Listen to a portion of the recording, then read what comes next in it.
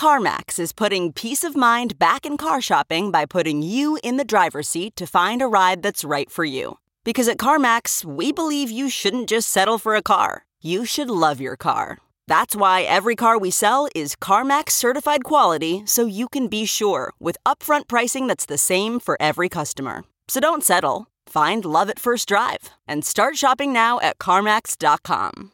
CarMax, the way car buying should be. Okay, picture this. It's Friday afternoon when a thought hits you. I can spend another weekend doing the same old whatever, or I can hop into my all-new Hyundai Santa Fe and hit the road. With available H-Track all-wheel drive and 3-row seating, my whole family can head deep into the wild. Conquer the weekend in the all-new Hyundai Santa Fe. Visit HyundaiUSA.com or call 562-314-4603 for more details. Hyundai, there's joy in every journey.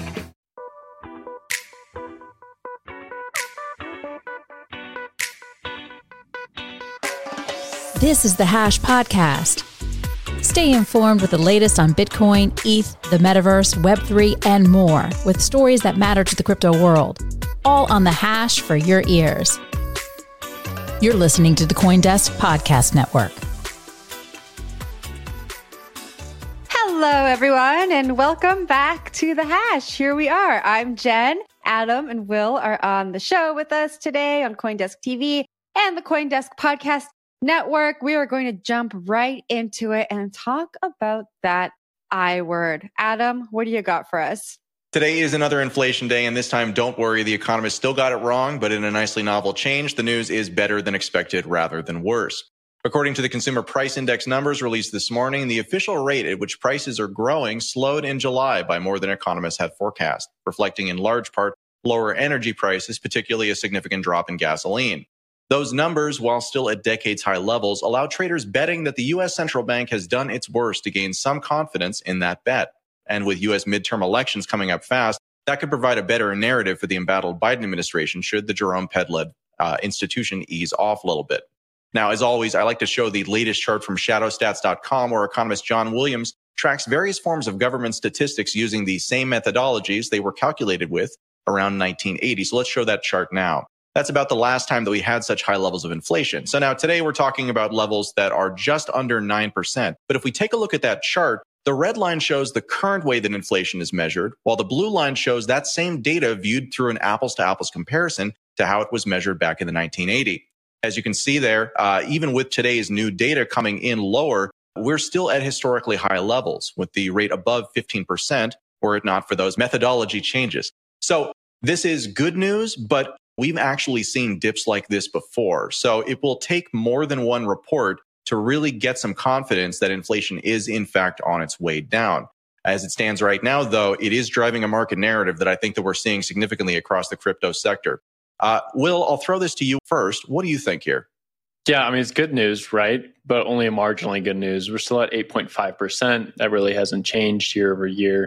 That's not great. But it's nice to see that we're peaking, perhaps, and that energy prices are a key contributor there. And I think most people have seen the price of the pump going down over the last few weeks to months, which is a huge bonus, right? I think within crypto and within Bitcoin, we do get a little cynical and we keep cheering for things to get worse because we want our thesis to play out where Bitcoin is adopted and crypto continues to be adopted.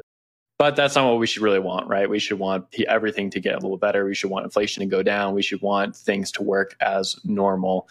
That's kind of the interesting case for Bitcoin, right? We wouldn't need Bitcoin really if the dollar was used correctly and if there was actually some steady hands at the wheel. But we don't have a situation. We have 8.5% inflation and we have a government that continues to spend money and cause inflation to go up. And we continue to have like these other macro factors in play, right? Like the Russo-Ukrainian war, energy issues, inability to create new oil reserves or new oil flows for the energy market. The one thing I do want to know is like core CPI didn't really change, right? And so that tells you that things are pretty steady there. And so for the average American, life is not necessarily getting much better. Going into the fall months, this really matters because we have midterms. Now for crypto itself, Bitcoin, Ethereum, we saw that they both pumped a little bit on this. Bitcoin broke above 24K for the fourth time in about the last 30 days. Ethereum is also up about 9% on the day. At this point, it's really difficult to say like how much they are trading based on inflation. Maybe there's an argument that Bitcoin is trading the most on inflation it ever has. I think in the past, we've really just seen Bitcoin trade based on perception and based on people's interest in cryptocurrency, expecting like the money to keep going up over time. But right now, it's basically hovering around wherever we see the CPI print. Bitcoin sort of moves with it, and therefore the rest of the crypto market. At the same time, though, it's really hard to say, right? Because breaking above 24K for the fourth time in the last 30 days or so, it's hard to say there's a correlation there. Jen, I'll throw it down to you. Yeah, I have a question, Adam, for you to maybe just break this down further. So we're saying that this is marginally better news, but there are still people who are struggling to afford the rising interest rates when it comes to their mortgage. There are still people who are struggling to, buy groceries to feed their families. What does this news mean for those people? This news means that things are getting worse at a slightly slower pace than they were before.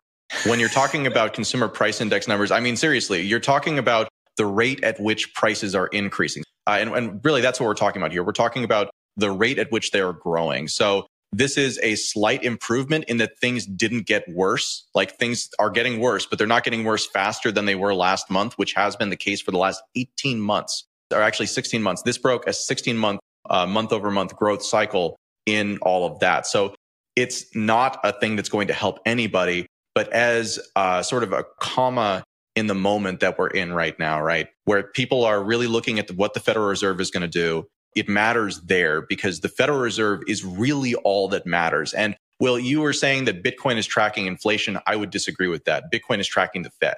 Bitcoin is tracking at what point the Fed eases off on the rate hikes and returns to its supportive monetary policy. Now, my core thesis around this, since the Fed started hiking earlier this year, was that we would see the end of this around the end of August, because at that point, the idea that you're going to increase interest rates and actually push the U.S. economy into a recession is completely toxic sort of to the ruling class. So there's a big kind of political angle that comes into play here that is hard to deny. So I think that this report is actually the best possible thing that Jerome Powell could have possibly hoped for, because it allows him to have a plausible reason to say, okay, it's working. We can do less of this, even though really the reasons why they'll do less of it, this is not going to tame inflation. But the excuse gives them the pretense to then pay attention to the political considerations that I think really are the ones that trump most everything else here. Aren't I cheery this morning? Yeah, I was going to say, Adam, every time you come on the show, it's just this cheeriest start to our days. Well, to be fair, I think Adam always lands on the inflation conversation, right? I feel like consistently when you're on, it's like the CPI print comes out that week. Yeah, I don't know how it's happening. Well, let me say one other thing about your comment. You were saying that, that a lot of people in Bitcoin kind of cheer this type of thing. And certainly I come off at that. This is not cheering for the destruction. This is cheering for the inability to hide the destruction of the money that has been occurring for basically all of our lives on this show here, which has typically been easy to hide, relatively speaking, but is now increasingly difficult to hide. So what I love and what makes me very happy is when reality cannot be masked. And this is not a true form of reality, but it is closer than we typically get in these types of political cycles. And so as a result of that, I like that, because to the extent that these problems actually are exposed and talked about and discussed, they actually get solved. But that's not really the way that the system works today. Today, you're not allowed to talk about these things. And to the extent that you are, again, look at mainstream economists, right? They are professionally wrong for a living, because what they really do is they support the narrative. Anybody who's a real economist who's actually looking at the numbers and getting this stuff right, they're dealing for private clients, right? Because that's valuable information. But public economists serve a narrative too. And it's very important to some people. It's just not useful to us in the markets today. I totally agree with you. Economists, especially in the Fed, are politicians at a certain point, and they are responsible to the administration. That's why the Biden administration got these numbers first, right? And they rolled them out this morning.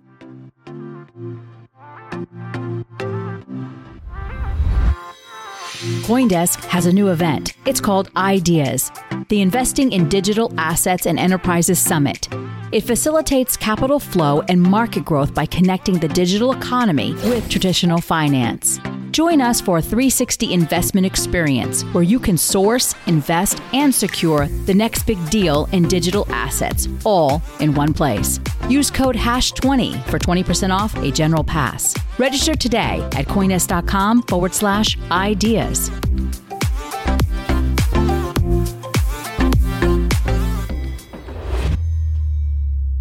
Well, let's move over to RenBridge, which, according to a new study from Elliptic has laundered about $450 million worth of illicit crypto funds. Pretty scant report, but this does follow Monday's news about Tornado Cash, which was sanctioned by OFAC regulations. Right now, what we're seeing is a lot of regulations coming down on the weak spots in crypto, whether that be bridges, mixers, iffy DeFi applications, stablecoin projects that should never have been thought of, let alone birthed. And I think we're going to continue seeing it just based on what has happened the last year or two with crypto prices going up so high and going down so low and retail getting wrecked. RenBridge has been used in the past quite often for illicit activity. The last one I can think of off the top of my head is Cream Finance back in November of 2021. RenBridge was used to launder some of those illicit funds that were taken from that hack. RenBridge, interestingly, is actually a multi-sig. So there are a few faces and people behind this account that are able to do some things to stop illicit activity with RenBridge, but they've never taken that proactive step to do anything about it, right? They've chosen not to, and that's why a lot of people in the ecosystem have chosen to continue to use RenBridge compared to other sources, because I think the Rent ecosystem really does have a little bit of that cypherpunk mentality in it, where they're going to continue to build things, deploy code, let anyone use it no matter what. At the same time, it does come with a downside, right? If there's people associated with the account, then people can come after it. Jen, I want to throw this one over to you. After Monday's news, like, this is just another hammer blow. I'd see another report like this. And typically, we see these reports come out, and then a few weeks later, we see some sort of like OFAC regulations, or we see some sort of government regulations rolled out as well. Well, that's exactly where my mind went when I read this story. Was I wonder what regulation is going to come out after this. We spoke about these cross-chain bridges on the show, I think, last week, and I read this very long and complicated tweet by Vitalik. I apologize to our users for that. But, you know, there are so many issues with the cross-chain bridges right now, and the issues are being pointed out in ways like this, right? In numbers, we're talking about more than $500 million, but that's since 2020, which I don't think is actually that much money when we look at hacks in this space. I don't know, maybe one of you are going to disagree with me. I think that during this bear market, we're going to see a lot of startups really try to solve some of the issues with cross-chain bridges. But I think before we get that great solution, unfortunately, regulators are going to come in like they did with Tornado Cash, and they're going to try and put some kind of ban or some kind of sanction on using tools like this because of headlines like this one. So I think it is unfortunate, but I hope that we see some solutions created by builders in the space. Adam, what do you think? So not about this specific story in general, but just more kind of broadly about the crypto space, and especially during kind of this crypto winter, whether it be long or whether it be short. You know, cryptocurrency is what you can consider an anti-fragile system, right?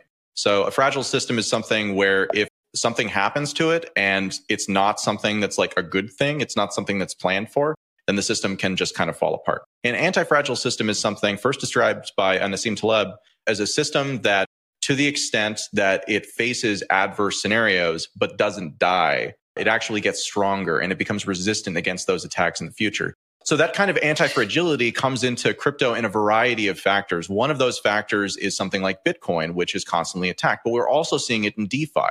And it's not just a technical thing too, right? When a bridge gets hacked and lots of money is stolen from it, that tends to be a failure of these types of things. And the protocol, if it survives, should be able to harden against that type of attack, but sometimes not. Now, from a regulatory side, exactly the same thing.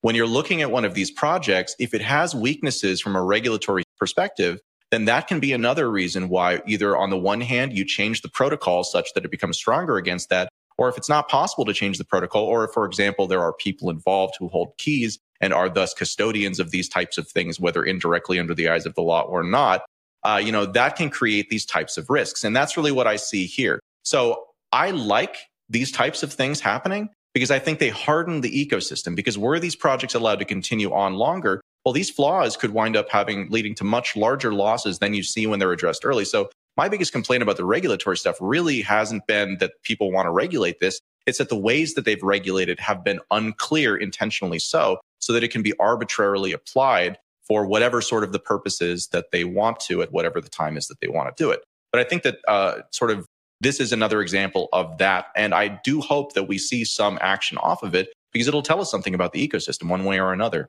Will, I saw your hand go up, and then we'll go to Jen for last words on this one. Yeah, just to Jen's initial question there, like the Tornado Cash laundering amount that OFAC threw out on the press release was in the 10 figures, so billions of dollars. And this one's just in the millions of dollars. Still significant though, right? Like if you're a government and you're trying to score some points, they're going to go after the low hanging fruit. And right now that's anything with crypto.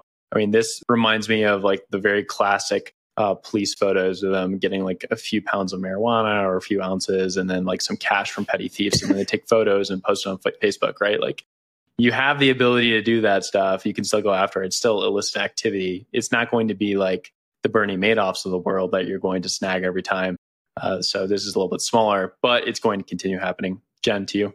I just wanted to get a point in here for Wendy because she's not on the show today. You know, all of these things are still in beta. We were talking about that yesterday. So many of these projects are really just figuring it out. And it would be so nice to see regulators work with the industry so that we could get to a point where things are working and then we can look at how to regulate them. I think regulating before we get out of this beta stage is so counterintuitive and so unproductive for innovation that it is sad. Yeah, one last story that we should definitely mention before we move on to our last topic is actually an assassination attempt or assassination money reportedly paid out for John Bolton from an Iranian nationalist who was looking to take out I believe he was a former Secretary of War. Adam can maybe correct me on that. But basically a very influential figure within the U.S. government over the last 10 years with a very strong history of aggressive and hawkish foreign policy. This seems to be one of the first instances where we're seeing assassination attempt money paid out via crypto. They used an encrypted messenger and they offered to pay out using crypto wallets. So this, of course, brings crypto back into the regulatory spotlight because John Bolton is definitely a well-known figure on Capitol Hill. Adam, I'll throw it to you for your take quickly on this, and then we'll move on to our last subject. Yeah. John Bolton is notably, far more than 10 years, he's been sort of systemically important to the kind of war factions within both the Republican and Democratic parties. John Bolton has the distinction of being one of the only advisors who's never been a war that he doesn't appear to be in support of. And so, especially within the world of cryptocurrency, he's not particularly popular, which tends to be much more sort of nuanced in terms of when a war is justified. Now, as far as all this goes, I saw a lot of the use of the word alleged in there. And I also saw that this was supposedly coming from sort of the Iranian government or part of one of their military apparatuses. Again, I would exert extreme skepticism. We live in a world today of incredible propaganda and where really anytime you can connect something who you've painted as the bad guy into something that you also think a guy and don't like, well, hey, that's double. Yeah, I just want to say for people who are just getting to the space and get freaked out by headlines like this, to just take it with a grain of salt. So the money was allegedly offered to be paid in crypto payments. But, if crypto didn't exist, this alleged plot would still happen, but money would be paid in fiat or gold bars or something else. And so to rope crypto in to such a sensational headline and sensational story, I think does the industry a disservice. And so if you are new to the industry, just make sure you read between the lines and don't get scared off by headlines like this. But let's move on now to some trolling in celebrity land. So someone is trolling celebrities and the US Treasury Department all at the same time. An anonymous crypto user transferred small amounts of Ether from a sanctioned address to celebrities like Dave Chappelle, Jimmy Fallon, and Beeple. The U.S. Treasury Department, of course, as we know, banned the use of Tornado Cash in the U.S. and now prohibits U.S. people from interacting or transacting with the privacy tool. The trickster is effectively pointing out the absurdity of the sanctions here. It's not possible to block transactions from arriving in your wallet. And I think that this does a good job at showing that. Will, what do you take away from this? Do you think the celebrities are going to get caught up in some regulatory issues? Yeah, this was a really fascinating story. And it's been talked about actually in the past where this could happen, that a U.S. government takes out an address that a lot of people have interacted with in the past, and therefore anyone who has interacted with it in the future therefore becomes tainted. And people can use these addresses in a very open manner, right? I can just send Tornado Cash money to anybody, and bam, they are in breaking the OFAC regulations, which tells you about the OFAC regulations more so than it does about Ethereum or any project built on it, right? The fact that you can send money this way and it's going to be tainted immediately. That's because these OFAC regulations typically target bank accounts. They're not tailored for addresses that are used on blockchains, like very different projects here. Funny to see it. I don't think anything happens long term because I don't think that OFAC is going to chase down all these people. Obviously, it's a dusting attack. This is well known in the past. And if OFAC has anyone worth their salt within that administration, they're going to look at this and be like, oh, not a big deal. At the same time, I do think that there's going to be some movements around Tornado Cash over the next 6 to 12 weeks. Maybe someone boots up another implementation of it. Maybe someone does something else with it, launders a large amount of money, doesn't cover the tracks correctly. Tornado Cash is still very effective. We actually saw volumes on it pop yesterday. A lot of people were using it. And so I think there could be some unlucky or maybe not the wisest person getting caught with that and then getting themselves in hot water. Adam, over to you.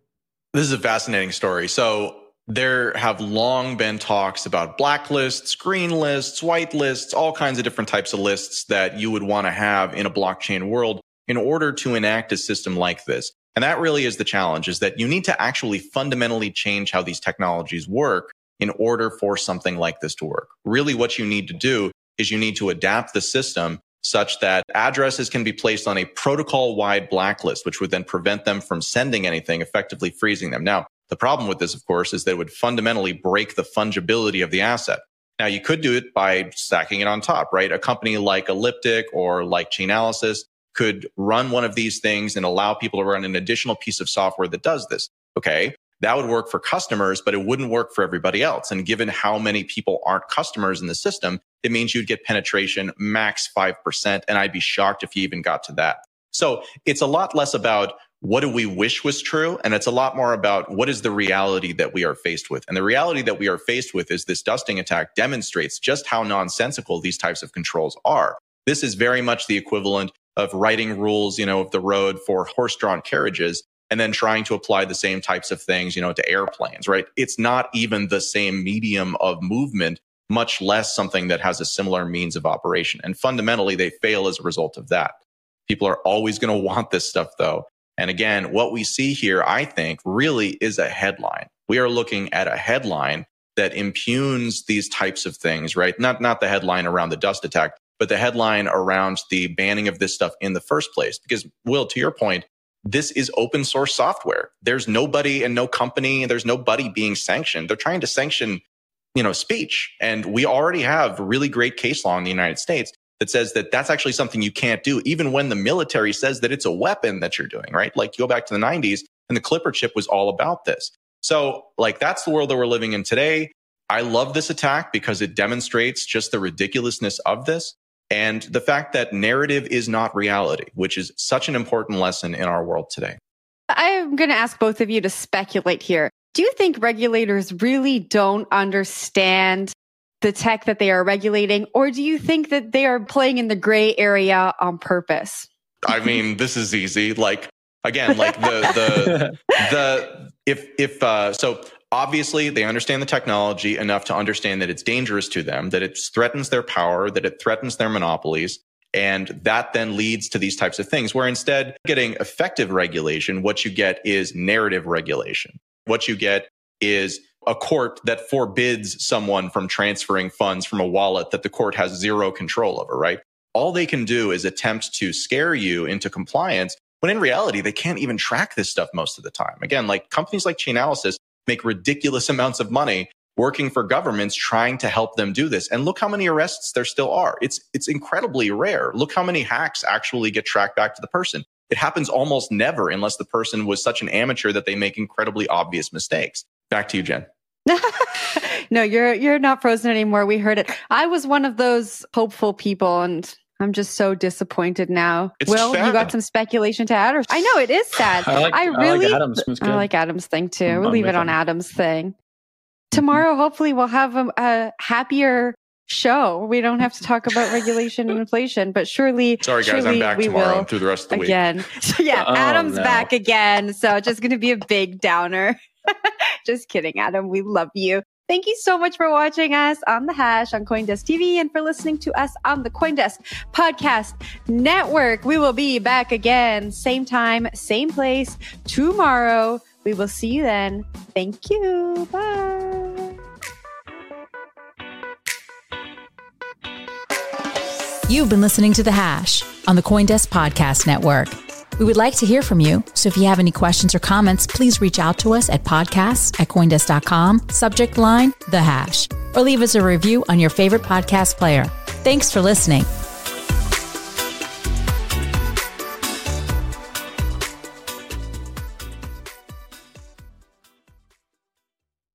Spring is in full bloom. Are your finances? With the Chime Secured Credit Builder Visa Credit Card, you can build credit with everyday purchases and regular on-time payments, all with no annual fees or interest. With Chime Secured Credit Card, you can start improving your credit scores right away. Get started today at chime.com/build. That's chime.com/build. Chime. Feels like progress. The Chime Credit Builder Visa Credit Card is issued by Bancorp Bank N.A. or Stride Bank N.A. Members FDIC. Out-of-network ATM withdrawal and OTC advance fees may apply. Terms and conditions apply. Go to chime.com/disclosures for details.